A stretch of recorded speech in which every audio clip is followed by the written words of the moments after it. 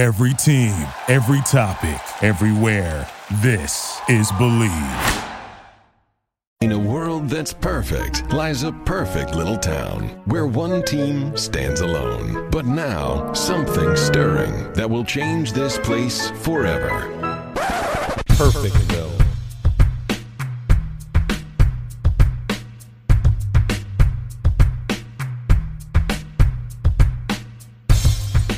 Welcome to Perfectville, your first place podcast for your last place Miami Dolphins. That's right, last place after week one. I am Sam Marcoux, and he is the two-time Hall of Famer. And of course, I'm talking about none other than my partner in crime, always doing time at Mr. Orange Jacket wearing Dr.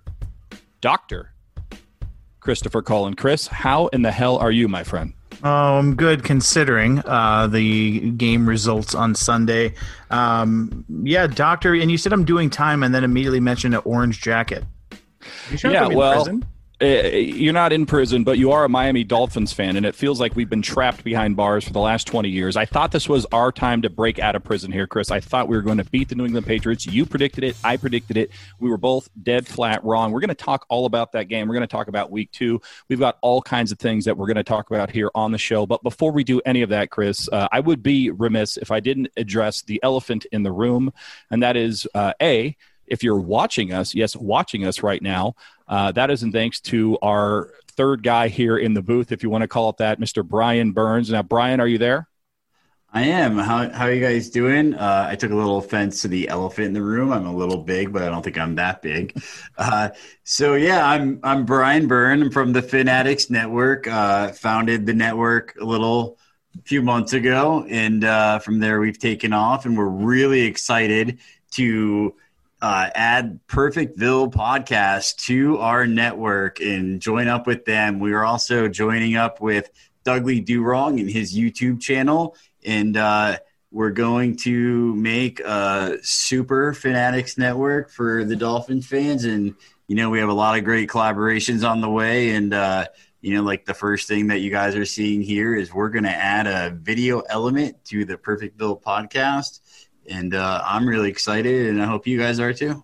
I think we're all excited here. And the elephant in the room was not a fat joke. Elephants aren't funny animals, contrary to popular belief there, Brian. If I was going to make a fat joke, it would be a hippo or a rhino or something along those lines, not an elephant. Elephants are not funny. They're not a funny animal whatsoever. And you are 100% correct. Welcome to Perfectville is now proudly part of the Fanatics Network, and we're doing all kinds of fun stuff. If you guys have been following us on social media, you've seen that we now have video, so you can see our pretty smiling faces. B, we're doing comic strips now. This is something I've wanted to do for a long time, and I finally have the platform to do it. So check out the Strip Sack. You can see it on Twitter. You can see it on the website that we're building behind the scenes just here in just a little bit, and all kinds of other fun collaborations that are going to happen on YouTube, Twitter, Facebook, you name it. So I'm excited. Chris is excited. Chris, are you excited? I just told everyone you're excited, so you have to confirm what I just said. Yeah, I have to be now. I'm not going to get in a belittling who's bigger than who match in our first show on video. That's just not good for anybody. The rhinoceros in the room, Mr. Christopher Cullen, talking a little bit more. Well, there you go. See, Brian, that's how you do it. That's what we call a callback. Yeah. We did discover the other day that Chris looks a little bit like Randy Quaid. So I was curious, are you as excited now for the Fanatics Network and joining us with us as you were when you blew up the alien spaceship? No, and I'm actually not as excited as I was before someone called me Randy Quaid. So you're already kind of bad news. I'm brewing. I'm texting Sam right now that I just don't want to do it. Abort mission. Yeah, I'm going to have to find another person named Chris Cullen, which is going to be really, really hard to do because there's like 75 Cullen brothers, but I don't think any other one is named Chris. So we might just have to go with Old Man Lloyd there, Chris, if you do quit the show. But don't quit the show. You don't look like Randy Quaid that much. You look like Jack Black. In fact, let's put it to a vote. Anybody who listens to us, email us, tweet us, leave us a comment on YouTube. Take a look at Chris Cullen right now. Does he look more like Jack Black or Randy Quaid? Inquiring minds want to know. Citizens of Perfectville, this is your opportunity to have your voice heard. Yeah, I can't wait. The first time we're on video, we're within 10 seconds, and there's already a poll on what fat actor I look like. So this is fantastic. This is going to go swell. It's going to go very, very swell here, Chris. I'm excited. You're excited. Like I said, what's not exciting is losing to the New England Patriots once again. 21-11, week one. Miami Dolphins in the cellar with the New York Jets, of course. There they are. There we are. What are your thoughts overall, Chris, on the New England Patriots, Miami Dolphins week one debacle? Well, if you listen back to our show from last week, I said for us to even have an opportunity here, we'd have to stop Cam Newton in the run game. And that's the complete opposite of what we did.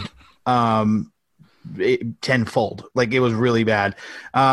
Put guys in the box. We're blitzing guys. We've got 8-9 guys on the line. Didn't matter. Cam Newton. And that's what I was worried about. That's what I was afraid about. Living here in Carolina and seeing him play for years, he gets a chip on his shoulder. And if he does, man, he is really hard to stop. And, of course, first game for this new team, the only team that gave him a chance that we know of, he came out and completely wiped the floor with us. But, hey, we got the number one pass defense because they didn't throw the ball. Well, they couldn't throw the ball. They don't have anybody other than Julian Edelman. That's what the most frustrating thing was. The New England Patriots are not a great team anymore. I think we can all agree. They are not the, cream of the crop rising to the top New England Patriots that they've been for a very long time. You could see it on tape in week one. We knew exactly what they were going to do. They were going to run the ball with Cam Newton, and if they did have to throw the ball, they were going to find Julian Edelman somewhere, who was apparently college wide open, Chris. I mean, there was no defender when they did throw the ball around him for at least 7, 8, 9 yards. Very frustrating to see that play out. It's just like death by 1,000 paper cuts. We've sung this song before. We've watched this movie before. It was like, okay, here we go again. And the Miami Dolphins have never, ever going back to like Randall Cunningham, Mike Vick, all of these, running mobile quarterbacks, we have never been able to really stop them. And to me, the play of the game for me was 4th and 1, and we know they're going with Cam Newton. They're down by their own goal line, and not only does he get the first down with ease, he almost scores a touchdown. It's like everyone in the room, which wasn't anybody because there was nobody in the fans, but everyone knew, nobody in the stands, everyone knew that they were going to run the ball with Cam Newton. We knew it. Patriots could have told us we're running the ball with Cam Newton, and we couldn't stop them. So snake bit from the start, I suppose. Tony Romo opened a letter in the box that was dated 3 days prior to the game, and he opened it and read it, and it was him saying he's going to run the ball on 4th and 1. So he predicted it, knew. I mean, like everybody knew that was going to happen. And I had a great coach. I'll shout him out, Coach McCulley. He was went to the Citadel, our line coach and defensive coordinator in high school. And he was notorious for running the same play 10 times in a row. And he told us to go to the line of scrimmage, point at the linebacker and say, it's coming right here. Stop it. And if they can't stop it, we're going to keep running it because it's going to beat you mentally, even more so than to beat you physically. And that's just what he did. And that's the thing that with Cam Newton that always I didn't mind it. People complain about his dancing and things like that. Look, he's dancing because he did something good. If you don't want him to dance, don't let him score. Don't let him get a first down. There you go. Problem solved. Yeah, that's all we really need to do is if we could have stopped them, we would have had a snowball's chance in hell of winning that game. But we didn't, and guess what? We didn't. Part of that problem is Ryan Fitzpatrick or Ryan Fitzbadpick or whatever you want to call the guy. I call him Fitzpatrick's life. You take the good, you take the bad, and we definitely had the bad. 3 interceptions in the game, no touchdowns. He is our leader. He is the guy that is leading the offense and this team. He is the only guy over 30. You would think he'd make better decisions because he's got the life experience, Chris. But I don't know. You can make the argument that not all those interceptions were his fault, but you can't have 3 interceptions against New England Patriots and win in this league. You just can't. I mean, they're not a great elite team anymore, but they're still pretty damn good. And when you give the ball to the other team, more often than not, it's going to lead to bad things. Yeah, you can't do 3 interceptions against most teams in the NFL or in college for that. I mean, it's just he looked bad. He looked like he didn't have any preseason games, to be honest. And that's where Cam Newton had the advantage in a game like this where there are no preseason games and things like that. He was able to just go out there and just physically beat us. Ryan Fitzpatrick will try, but he can't do that. And that's where they had the advantage there because it wasn't really more of a chemistry thing on the passing routes and timing because he just went out there and fuck it, ran right, ran left, and that's it. So and it showed. Ryan Fitzpatrick just didn't look good. I was really, really concerned with how just vanilla our offense looked. Yes. Go ahead. And the lack of creativity when it came last time we played them week 17 last year. We're throwing one-on-one bombs to Parker down the field. We're running jet sweeps and all these different things. And here it was just like run left, run right. It felt like Chan Gailey dusted off his old green playbook from 1997 and was like, yeah, let's do this. Yeah, generally speaking, this game seemed like a high school game to me for both teams. I mean, like you just said it, the New England Patriots ran the same play over and over and over again. Mm-hmm. If we're not going to stop it, we're not going to stop doing it. And then on our side, it looked like a vanilla offense. It looked like week 1 of preseason. Unfortunately, the problem is this game actually counts. And part of that problem is that Devontae Parker did not play in the second half of this game, Chris, which was a concern for me. I have the question right now. I'm going to piss off some citizens of Perfectville and some Dolphins right now, but I'm going to make a statement and I'm going to ask you a question. Normally it would be the other way around. I believe that Devontae Parker is soft. Do you think Devontae Parker is soft, or am I alone in this? I don't know if you're alone. I'm sure you'll find somebody that agrees with you, but I don't. I don't know that he's soft. I mean, he's pretty dominant last year when healthy. There's a difference between being injured and being soft, I think. Your first time playing a real game situation, a hamstring is a fickle thing, and it's hard to come back from. I know. And this is weird. I get to see your face now, so I can see you disagreeing with me instead of like waiting for a cue. So this is going to be fun. But it's like, fuck you, don't make that face at me. But yeah, I don't know if he's soft. I just think he's been unlucky. He's a lot of injuries, been unlucky. He's in shape. It's not like he's out of shape and just he's not conditioned and his hamstring tweaked. He was in full pads today and hopefully going for week 2. But yeah, I don't know if he's soft. I don't know, man. It's soft as a mentality, and I think he had a little bit of the boo-boo face. I mean, he was doing okay when he was out there, the snaps that he was there, so maybe he did just pull up a little bit lame and said, I can't go back out there, or the team said, we're not going to risk it. But I don't know. I think if this game was a little bit closer, I mean, the score was actually a little bit closer than the play actually was. So in 21-11, we're lucky that it wasn't 35-11 because they didn't score on any of the interceptions that we actually gave them. It seemed to me that Devontae Parker gave up. He just said, I don't feel great. I'm going to go sit on the sidelines. Forget it. I have a bad hamstring. That's what it felt like to me. I may be in the minority there. I hope he shows up week 2. But the problem is if he isn't soft and he's actually legit injured with another soft tissue injury, he's not going to get better in 4 days. He's not going to all of a sudden play against the Buffalo Bills and be like, oh, I'm all 100% cured, which is still going to lead to my mentality that things weren't going his way. I think Devontae Parker just picked up his ball and walked to the sidelines.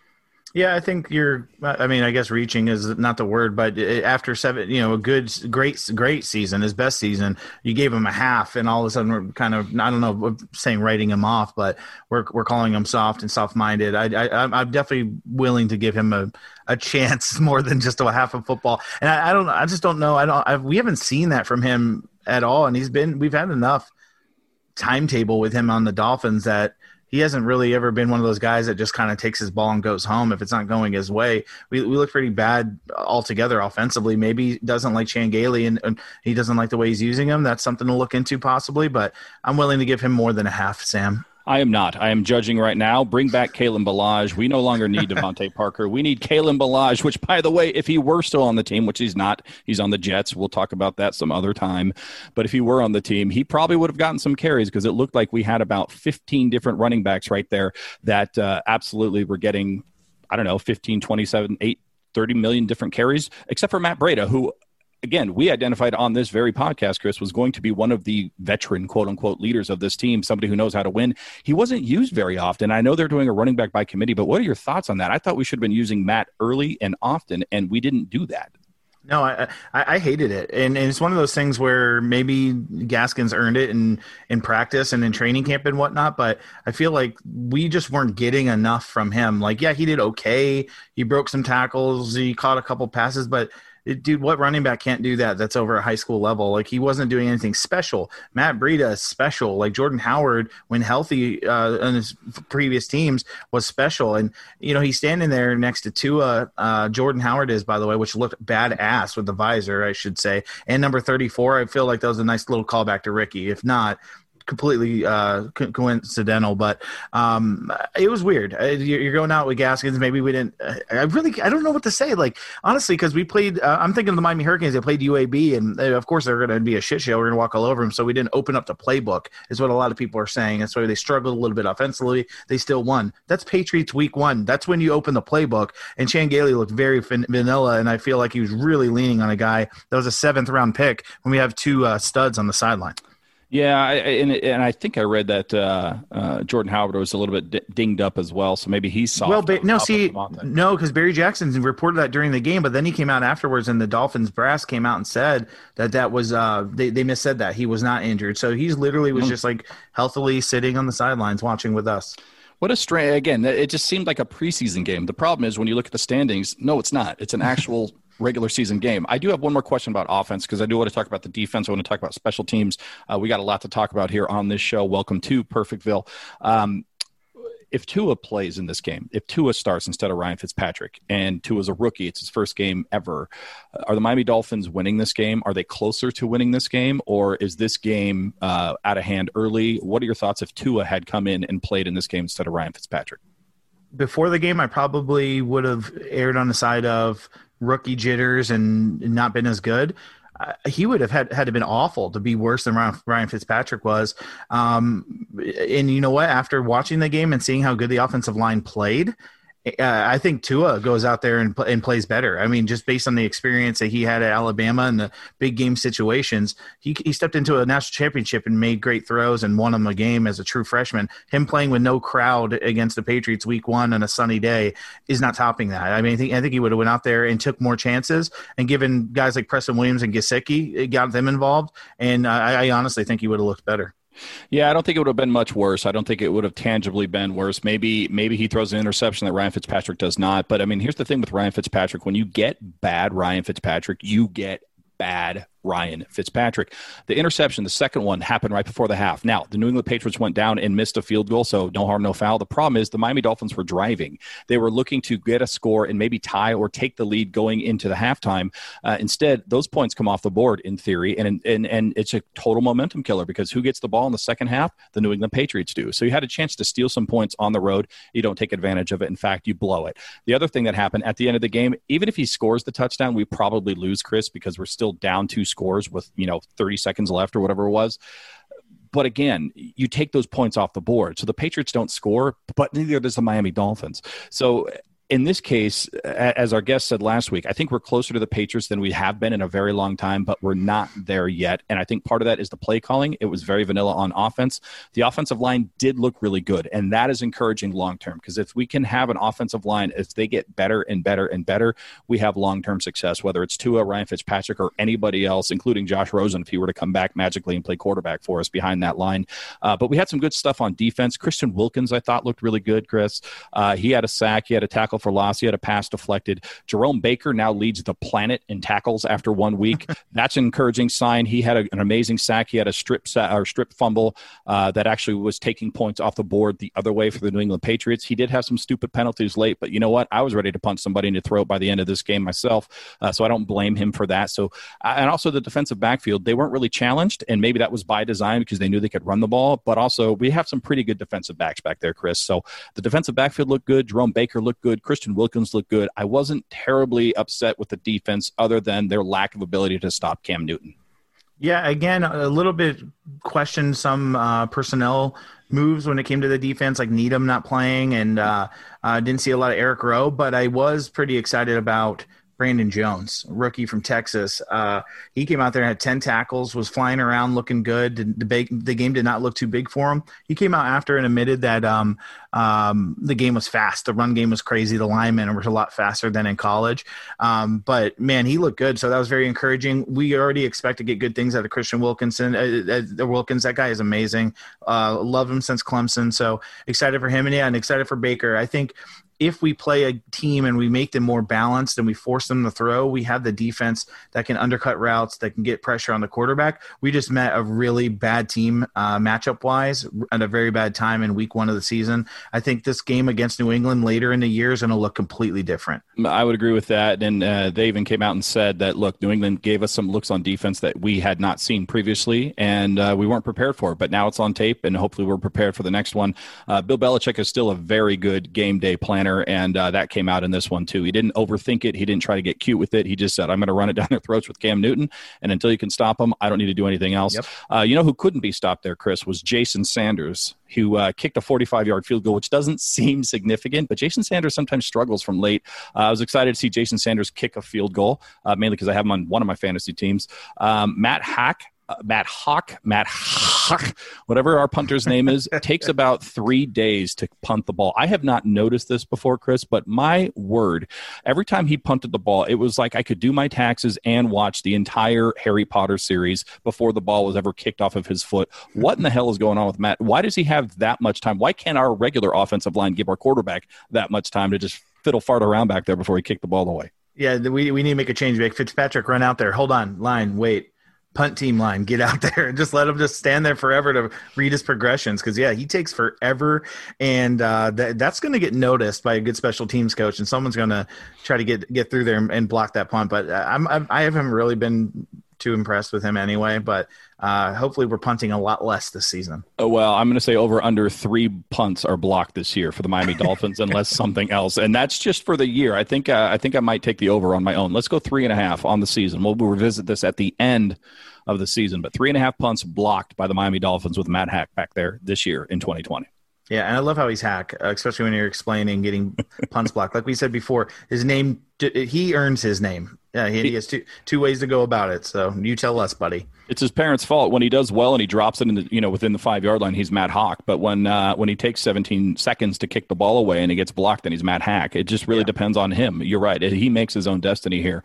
Somebody else who seems to make his own destiny on special teams, and not in a good way, is that fucking midget, Jakeem Grant. I don't like him. I don't like Jakeem Grant. And I want to like him. Everyone else tells me you're wrong, bro. It's like that one guy that's in your group of friends. You're like, I don't really like that son of a bitch. And everyone's like, no, man, he's cool. Like, it's what's wrong with you? How come you don't like him? He's changed. Yeah. No, he hasn't. He's still the same little tiny guy who makes little tiny mental midget mistakes. He catches the ball on like the 10-yard line on a punt, Chris, and then decides to make a juke, which you're like, ooh, good move. And instead of running straight and getting 8, 9, 10 yards and getting us out from the shadow of our own end zone, he decides to run the other way for some reason. Let's go get in front of some other people who could possibly tackle me and lose like 18 fucking yards. What the hell is wrong with him? Why can't this guy just use his shiftiness to make one move and go? Like, what is he doing? Why is he pretending to just be on Dancing with the Stars back there and do the Texas two-step all the time? It's infuriating.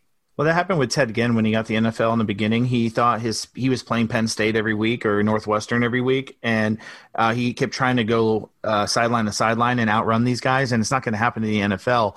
And the good thing with Ted Ginn was he learned that pretty quickly, and he started going more north to south, and he had more success in the kick return game. Jakeem Grant just has something in his brain where he's like, I can juke everyone. And it might be a Napoleon complex. I don't know what it is, but he needs to stop because it's getting annoying.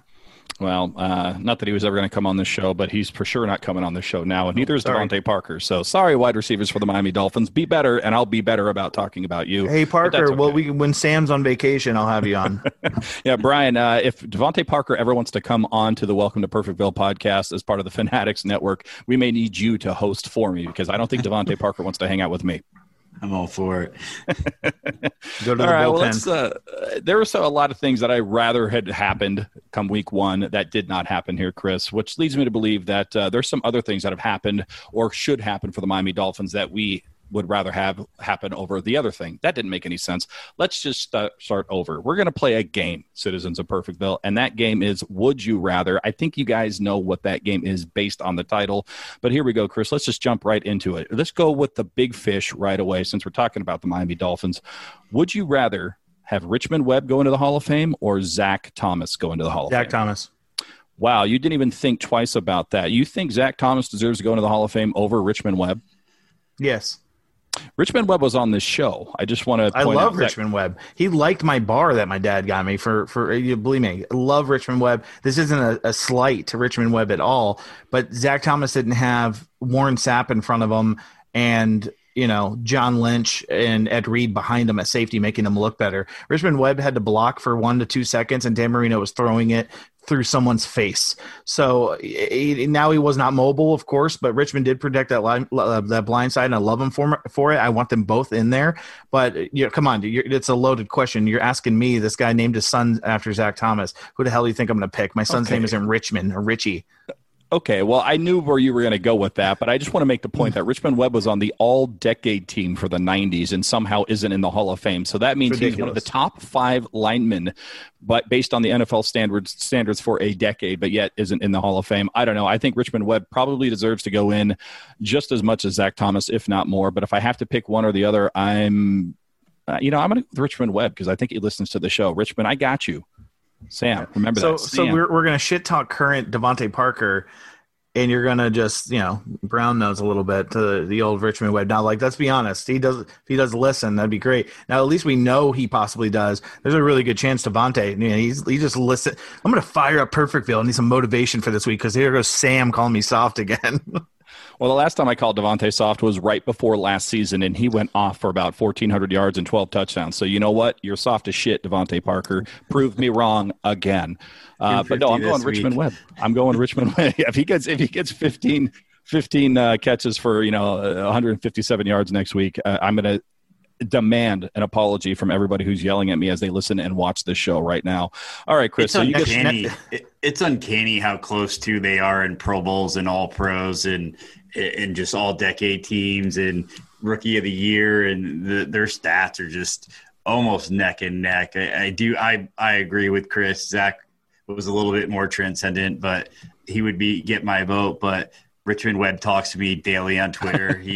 We're planning a show currently with him and his draft mate Keith Sims. So a little bit of love too for Richmond Webb. They both deserve to be in there.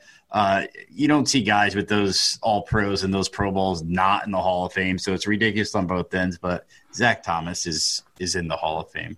Look, I'm not a Zach Thomas hater. I love Zach Thomas. He's one of the guys after Dan Marino that continued to keep me a Miami Dolphins fan, right? We're only as good as the players that we have, and he was the best player, in my opinion, after Dan Marino retired. Speaking of which, Chris, I have a question for you regarding Dan Marino.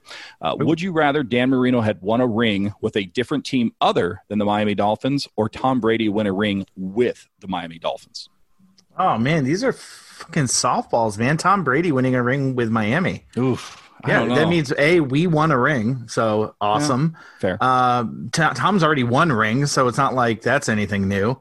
And it's for us. So, 31 other teams can suck it. Tom Brady winning in aqua and orange, I'm all for. Dan Marino winning a ring in Tampa or with Minnesota, that's when I would put lighter fluid in my eyeballs and go right to a freaking flamethrower. That would be unbelievable. You do have the added benefit of Tom Brady winning it as a Miami Dolphin, which would burn the soul of New England Patriots fans everywhere. So I guess that is a little bit of a softball. Wicked terrible. Exactly. Not only would we have the benefit of cheering and going, yay, we won, finally, thank God, but we'd also get to look down and see them just pissing and crapping all over themselves because Tom Brady, their God and Savior, is now the devil in aqua and teal. So yes, aqua and coral, I suppose. Aqua and teal are very close. Tom Brady in the post-game thing, Jim Nance is like, Tom, what do you think about this Super Bowl? He's like, this is my favorite Super Bowl I've ever won. Boston fans are just like, ah! Can you imagine the amount of brown nosing I would do for Tom Brady if he won a Super Bowl for I've loved Uggs since the 90s. I love you, Tom. They don't look like balls on your chin. They don't. It's just an amazing chin, Tom Brady. You make more money than your wife. It's awesome. I want to see the Dolphins win a Super Bowl more than I want to see anything in the world, but I kind of almost got to go with Dan Marino winning a Super Bowl just because it puts him – he doesn't get talked about in the top 3 quarterbacks of all time as he should be. He gets that ring. He's right up there with Joe Montana and Dan Marino. I want to see a Dolphin Super Bowl. It's tough. I'm not saying for sure that's what I'd want, but – he deserves that ring. He deserves to be in the top 2 or 3. I mean, he was doing those stats when, you could just tee off on quarterbacks and you could pass interference and,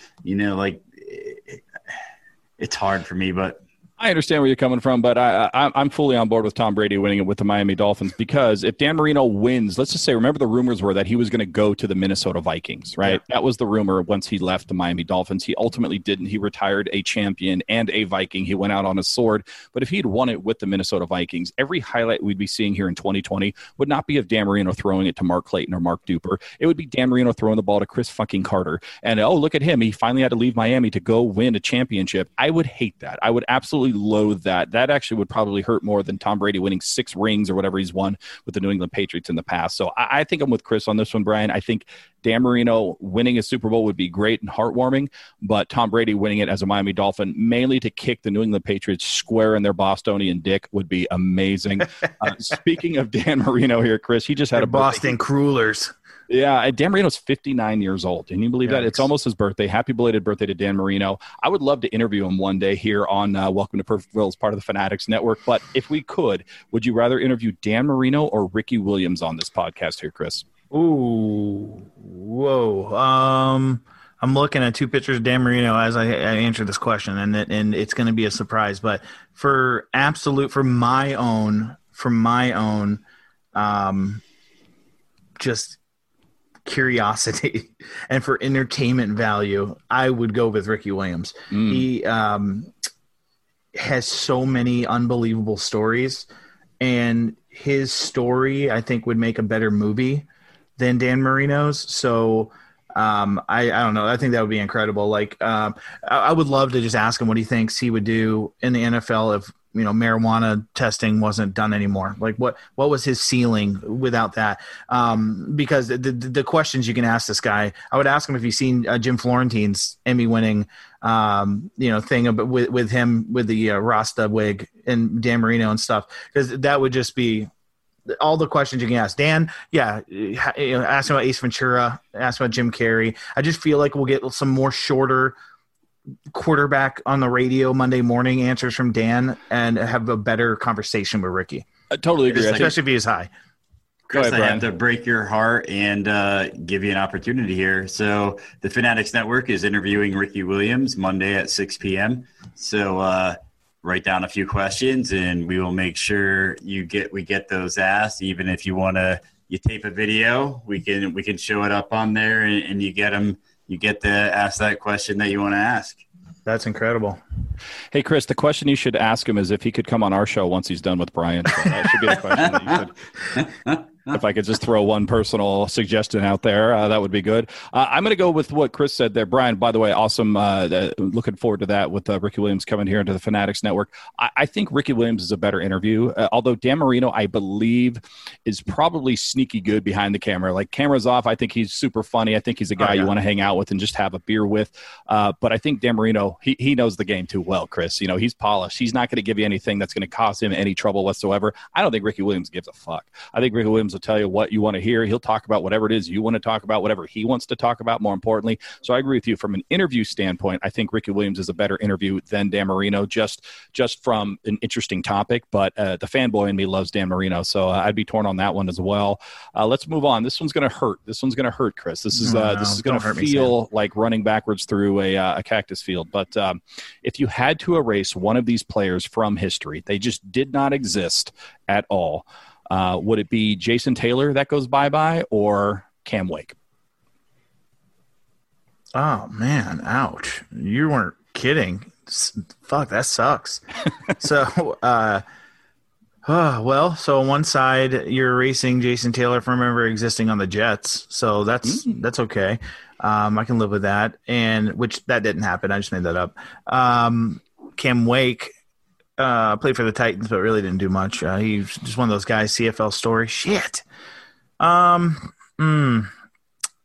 Some of my favorite memories of watching Miami Dolphins football is late 90s, early 2000s when we were a consistent 10-win team, had that insane defense, and no one made me – I can name a few Cam Wake plays for sure, but no one made me go crazy like Jason Taylor with the celebration, with the punch, and throwing the ball against the Jets logo and ripping down the sign of the opposing fans in our stadium, the dancing with the stars, second place, the Hall of Famer Jason Taylor. I got to go with Taylor, keeping him, erasing old buddy Cam, go back to Canada.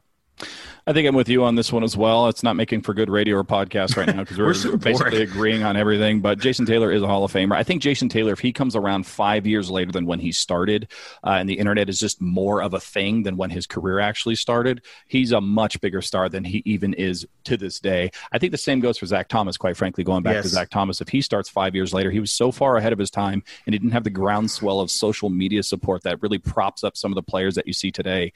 I think if both of those guys start 5 years later, they're well ahead of where they are in terms of the their Q rating here when it comes to sports celebrities and everything like that. But I agree with you. You keep Jason Taylor, you have to get rid of Cam Wake. Quick question there. If we eliminate Jason Taylor, how much longer has it been since we won a playoff game? It's been 20 years. You eliminate Jason Taylor, not Cameron Wake.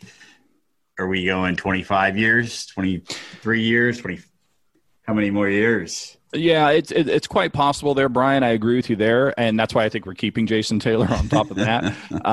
But it makes for a better story because we're Perfectville, man. Our mascot is a bag that goes over your head because of how bad the Miami Dolphins have been to us as fans over the years. So maybe we want Jason Taylor to go bye-bye so that we can just be a little bit more relevant, if you will.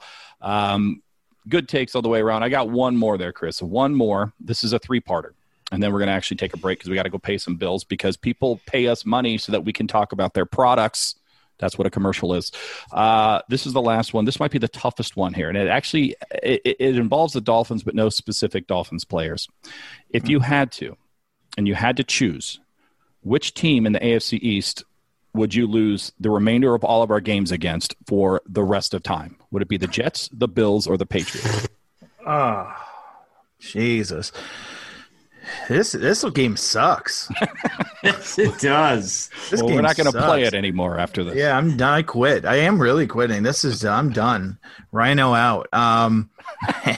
Call back. God, I have to go to the Patriots just because we've already kind of getting our shit kicked in by them anyway.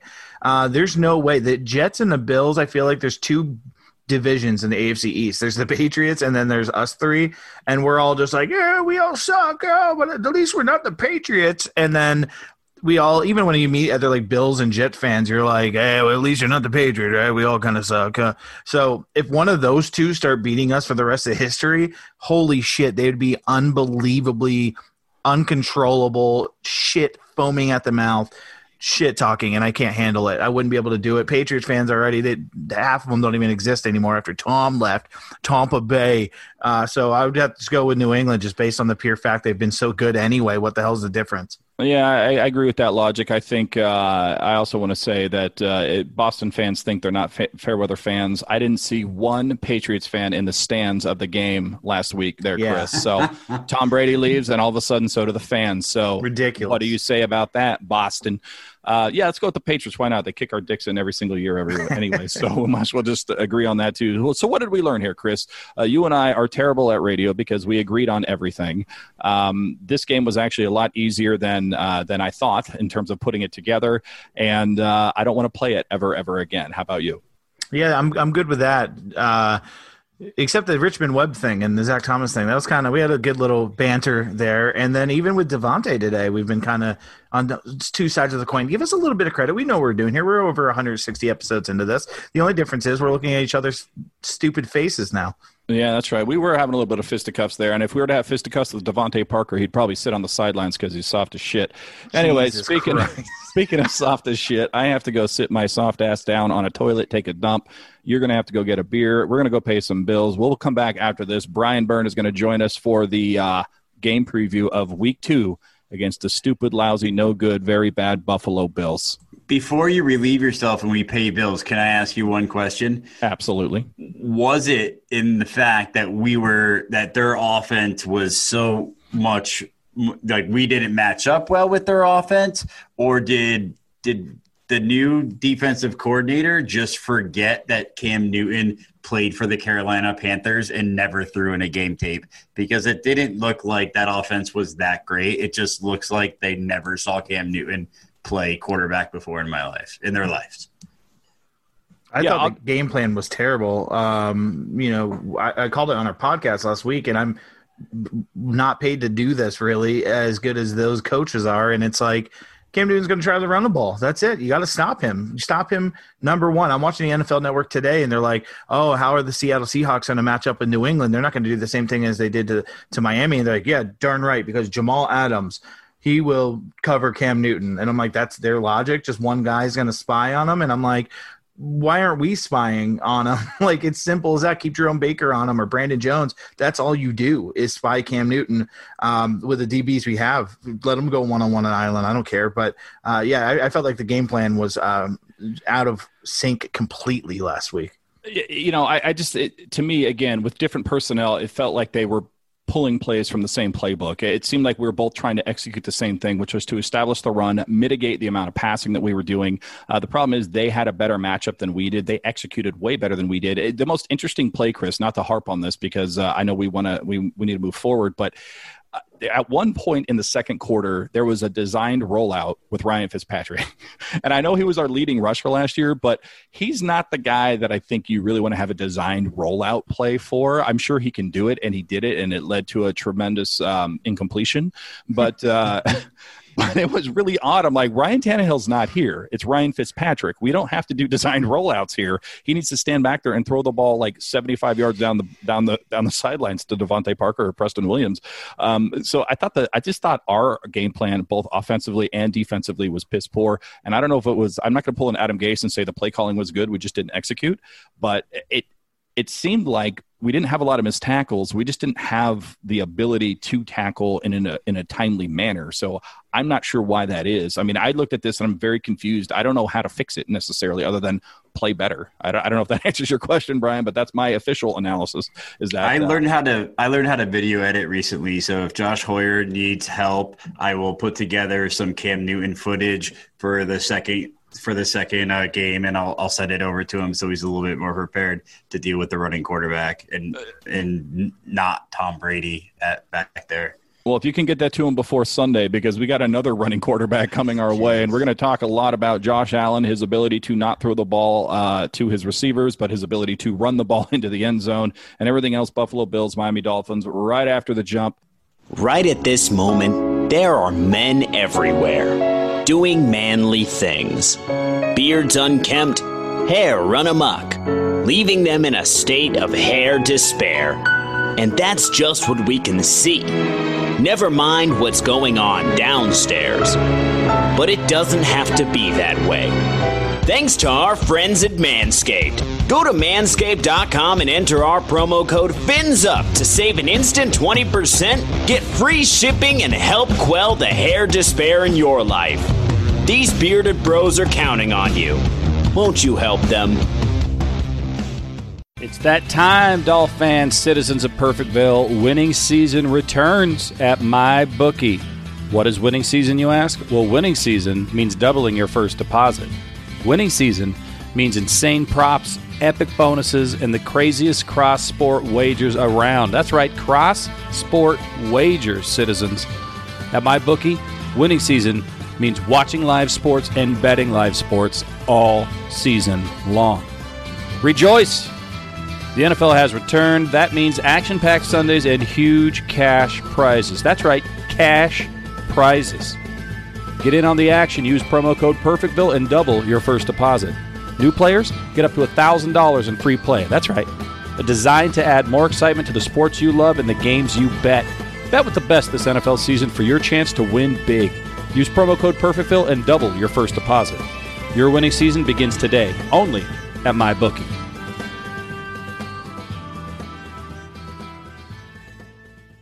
And we're back. I hope you enjoyed that little break. If you didn't go potty yourself, if you didn't go get a refreshment, then shame on you, because now you can't. Actually, you can, because it's a podcast and you can do whatever you want. You just walk around with a little device in your hand, hold it up to your phone or hold it up to your ear or keep it in your pocket with headphones on. We don't really care. You can listen to us all the time on demand. That's what you get when you listen to Welcome to Perfectville as part of the Fanatics Network. And Chris, we talked about week one. I don't want to talk about week one ever again until week one of next season. We talked a lot about the Miami Dolphins past players, but we need to talk about the present players. We need to talk about the present week. And I'm going to get to that in just a second. I'm going to call an audible here, Chris, because we do need to discuss the okayest fantasy league ever. That's right, the Perfectville Podcast Fantasy League, whatever the hell we're calling this thing, Chris. I don't know. I named it. I branded it. I came to remember what it is. I don't want to spend too much time on this because much like our beloved Miami Dolphins, I went down in flames. I am now 0-1 in my own damn fantasy football podcast league here, Chris. How did you do with the Floor is Lava team? Well, the Flores Lava is 1-0, baby. And I'm not only just 1-0, I'm 1-0 by a lot. So all that shit talk last year when I forgot the draft and Otto picked for me, I actually strategized and picked some guys this year. And week one's in the bag, and I've only got, 9 more to go till I'm perfect, baby. Well, the problem I think that I had with my strategy when it came to the draft, Chris, is that I listened to you and you just told me who to draft, and I drafted those players, and most of them didn't do much for me week one. So maybe I need a new strategy, a new game plan, a new playbook, a new offensive coordinator next year in the 2021 okayest fantasy league ever. But congratulations to you. You got your one victory out of the way early. That's good. So the rest of the year is going to be painful for you. I got my one loss out of the way early, so nothing but uphill for me in the okayest fantasy league ever. Check it out. Well, you can't really check it out unless you're part of the league. So the 14 teams that are in there, you guys can check it out. Talk the shit on the message board, guys. Yeah, but there's lots of fabulous prizes on the line, Chris. As you know, the championship belt is on the line. The defending champion Jeremy Hagan has put that title up onto a ladder, and we're all trying to climb to the top to grab that. It's a big 14-team ladder match here in the okayest fantasy league ever. Yeah, I love it. It's fun. The message boards and the chat rooms are great. There's polls getting put up all the time with voting, and everyone's just crap talking. So it's a lot of fun. It really is a lot of fun. And you know what's going to be a lot of fun is week 2 home opener, Miami Dolphins, Buffalo Bills, another AFC East rival. My personal hated team of all time, the Buffalo Bills. I hate Jim Kelly. I hate Bruce Smith. I hate Darryl Talley. I hate everybody about that team. Andre Reed, James Lofton, they can go fuck themselves. Marv Levy, go away. Just go away. I know you went away, but go away officially out of my brain. That team in the 90s, Chris, killed the Miami Dolphins seemingly every single year. The people that are growing up as Miami Dolphins now, that's how they feel about the Patriots. That's how I feel about the Buffalo Bills. I take personal enjoyment in beating the Buffalo Bills every single time. The problem is, Chris, we don't really do that very often anymore or ever. Not since the 70s have we done really well against the Buffalo Bills. And I feel like this game right now against the Buffalo Bills, Josh Allen and everything they got going on there is lining up to potentially put the Miami Dolphins in an 0-2 hole to start the season. Yeah, I got to concur because everything we talked about last game was Cam Newton running all over us. Here's the problem. Josh Allen can run too, and he has better receivers. So this is going to be a challenge for us for sure. They have a good defense. The only solace we might have is it's a home game and there's 8 people going to be there cheering. So home field advantage, baby. Whoop, whoop. But, I got to concur, man. This is looking pretty bleak. Yeah, we're going to talk about the strategy and what we think they need to do to actually win this game, if they can win this game. But I want to bring Brian Byrne back onto the show here. Brian, you're a big Dolphin fan. You saw what happened to the Patriots here in Week 1. We're talking a little bit about that. But what are your thoughts? What are your general thoughts for the Miami Dolphins against the Buffalo Bills in Week 2? All right, so we'll start with a positive. It's week 2 in Miami in September, so we're gonna hopefully have that 95 degrees, 100% humidity. Tends to just destroy the soul of teams in the second half. Outside of that, we don't have too many advantages. We'll get to the injury report in a minute, which we do have a couple of advantages there. But I mean, it doesn't look good. This is. Those Patriots were not the Patriots of last year. They were not a very talented team. I really honestly do not believe that was the most talented team on the field this past week. They had the most talented coach for sure. But this Buffalo's team it's the same team with better skill players. They have better wide receivers. They have better running backs. Josh Allen may be a little bit worse than Cam Newton, but he's more durable and can run a little bit better. Their front 7 is better. The biggest mistake I think we made against the Patriots is their strength is their secondary. Their front 7 was ravaged from opt-outs and free agency. Buffalo Bills front 7 is not ravaged from opt-outs and free agency, and it's going to be a tough haul for this very young offensive line to keep those guys at bay, to keep them off Fitzpatrick.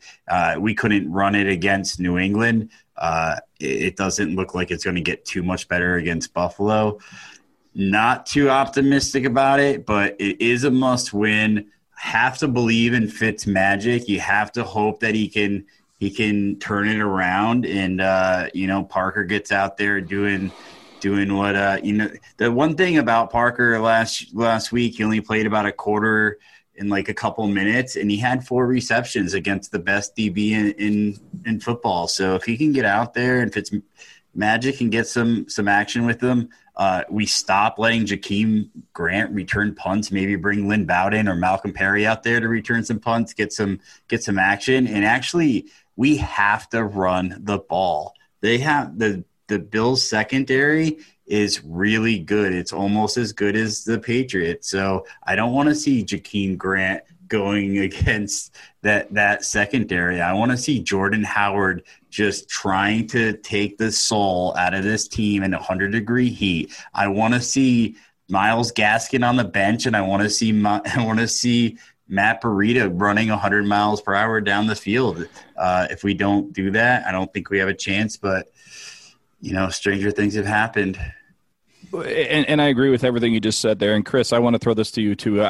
This is, to me, a tactical situation where the Miami Dolphins are almost going to be in triage, because if they lose to the Buffalo Bills, not only are you 0-2, you're 0-2 in your own division, which means it's going to make it that much harder. It's almost like being 0-3 on some level at that point, and we really can't afford to be that far down if we want to see vast improvement. Now, I think we saw individual improvement of certain areas like the offensive line against the New England Patriots, so I want to continue to see that individual unit improvement, but I want underhanded, dirty tactics here. I want us in all whites. I want the Buffalo Bills in their dark blues. I want that sun baking down on them. I want them sweating. I want them having soft tissue and hamstring problems because of the sun just killing them and drenching them with nothing but sweat as they just pour out all their electrolytes all over the field so that they're dead in the third quarter. And I agree with Brian on this. If we can do that and we're running like crazy with somebody like Matt, or if we're using Jakeem Grant so where he can actually be in space and wiggle and run around and go the right direction for once as a wide receiver, not as a punt returner, then I think you're going to see a lot of what happened against the Chicago Bears a couple of years ago, which is they're going to get tired. They're going to get sloppy. They're going to get lazy, and they're going to get hard to actually catch up and tackle our players. I think the key is here to punch them in the mouth somehow. We're going to have to not abandon the run game, and I think we have to use our most talented players, which would be, in my opinion, a big bruiser like Jordan Howard and Matt Breida as a speed, alternate. We have to utilize those running backs even in the passing game, because I think Brian is correct. We're going to have to use Mike Gesicki. We're going to have to use Matt Breida as a passing option. That's how I think we're going to beat the Buffalo Bills, if we're going to beat the Buffalo Bills, at least on offense. Chris, what do you think? What do the Miami Dolphins have to do on defense if they're going to stop Josh Allen and that talented Buffalo Bills offense? We have to contain him. We have to make him throw the football, because Josh Allen is not an accurate passer. So if we can keep him in the box, keep him in the pocket, spy him if we have to, and force him to throw it on the outside across the middle with our safeties, with Xavier Howard and Byron Jones. That's what we have to do. And if we get our hands on him, we get our hands around him, we got to swipe at the ball. Joe Shad had a really good take today on Twitter that Josh Allen is a fumbler, man. He fumbles the football a lot. So we need to get Shaq Lawson. We need to get Van Noy, who has just been dominant against the Bills his last few games as a Patriot. Hopefully that rolls over here to the Dolphins, and get the ball on the ground. Turnovers, man. We didn't have any, I don't think, last week at all, maybe one. So we have to get the ball turned over, switched on our favor, because that's going to keep Josh Allen off the field. That's going to give us opportunities, and that's going to give us opportunities to let the Heat and the home field advantage really take advantage of and utilize it against them. Because if Josh Allen is out there running around and it's crazy hot, he's not going to last very long. No, and I think stat about that too is Josh Allen had 2 fumbles last week. Jets have nobody on defense, and they fumbled the ball twice. The bad stat is, as you talked about, Matt Breida needs to get involved in the passing game. He had 0 catches last week. I also believe he had 0 targets. Well, and that's what needs to change. You need to find that guy and throw him the ball. I mean, if Devontae Parker is going to be a little bit lame and Preston Williams is still recovering from a knee injury, we don't have a lot of depth when it comes to the wide receiver core, right? We already talked about that ad nauseum on this show and previous shows here of Perfectville.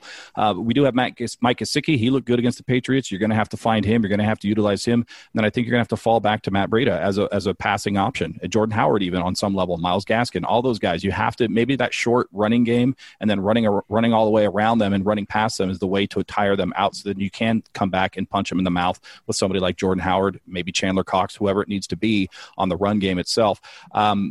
It's interesting, though, because you look at this game and Josh Allen is the guy that's going to beat you. And we know that. They're going to, if I'm the Buffalo Bills, I'm going to do exactly what the New England Patriots did. I'm going to line up in an RPO, and I'm going to see if they're not going to cover me. I'm going to go run the ball and make me fumble, right? That's what I'm going to do. Prove that you can do it 2 weeks in a row. We have to stop him, because at that point, then we're down to Stephon Diggs, who's very, very good, but then you have an inaccurate passer that's throwing him the ball. So we can mitigate their wide receivers by getting him to throw the ball. That's the biggest weakness of their quarterback, is actually throwing the ball to the wide receiver. If we're going to lose this game, I hope we lose it because Cole Beasley somehow kills us with like underneath coverage or something like that, as opposed to Josh Allen running for 15 times, 78 yards, and 3 touchdowns on the ground. I mean, that's what they have to stop. They have to prove that they can stop the mobile quarterback, because if they cannot, I'm telling you right now, we got Josh Allen again after this game. We got Cam Newton again. We have Patrick Mahomes. We have Kyler Murray. We have Russell Wilson. We have a lot of these mobile quarterbacks this season, and until we can prove that we can stop them, they're just going to run it down our throats. So we better do it now. We got to put a stamp on this game. We have to say enough is enough. Josh Allen, you're going to have to beat us with your arm, not with your legs. And if we can do that, we have a snowball's chance in hell, aka Miami, of winning this game. If not, then we're going to lose, and we're going to lose big. And I'm going to go ahead and throw the prediction out there. If we don't do it, and I don't think we will, we're going to lose 28-10.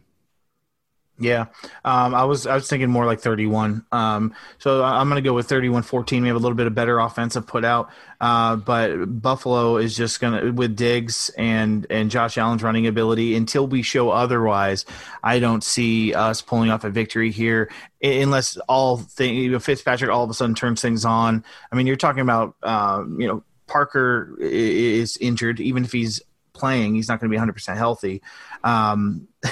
Because he's soft, SAWFT, and I'm not feeling good about predicting a win right now after the performance we saw last week.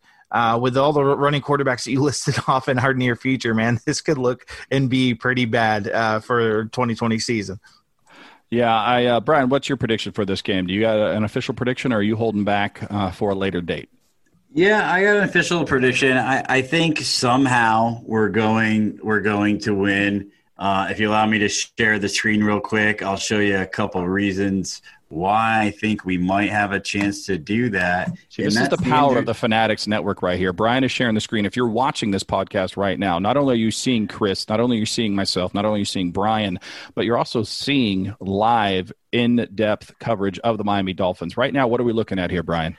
So we were looking at the injury report. It's the first one of the week. It's Wednesday, so obviously it's not set in stone. But if you look at who did not practice, John Brown, second best wide receiver, Tremaine Edmonds, their true pass rushing linebacker, Matt Milano, a very good run stopping D.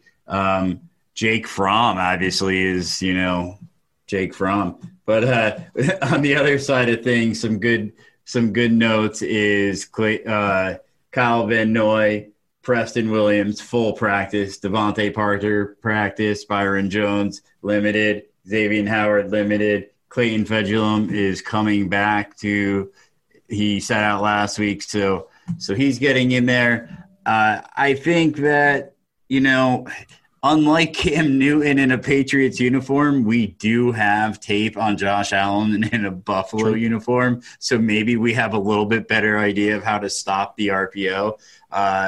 And just with that practice of last week, if we make him sit, if we can contain him, make him sit in the pocket, Jones and Howard could get a few picks, and we could pull off a victory. I'm going to go 24-20. But I have to say, if we do lose, I have a silver lining. Starting next week, week 3, Fanatics Network is running a survivor pool. So if the Dolphins are dead, join the survivor pool. It's only a $25 entry. You only have to pick one game a week. If you win, you get cash. You get a Jason Taylor autograph.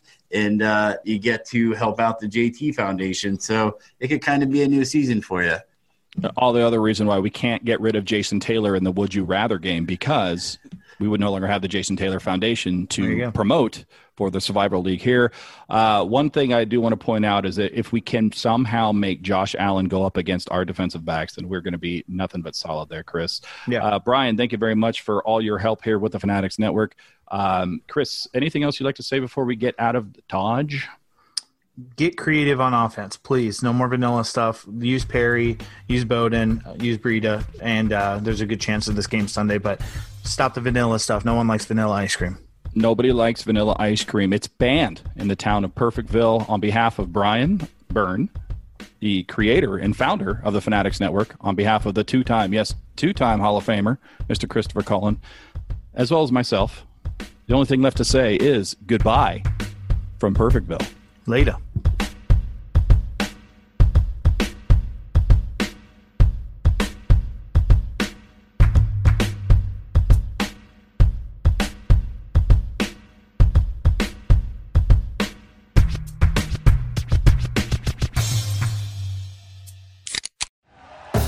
Thank you for listening to Believe. You can show support to your host by subscribing to the show and giving us a 5-star rating on your preferred platform. Check us out at Believe.com and search for BLEAV on YouTube.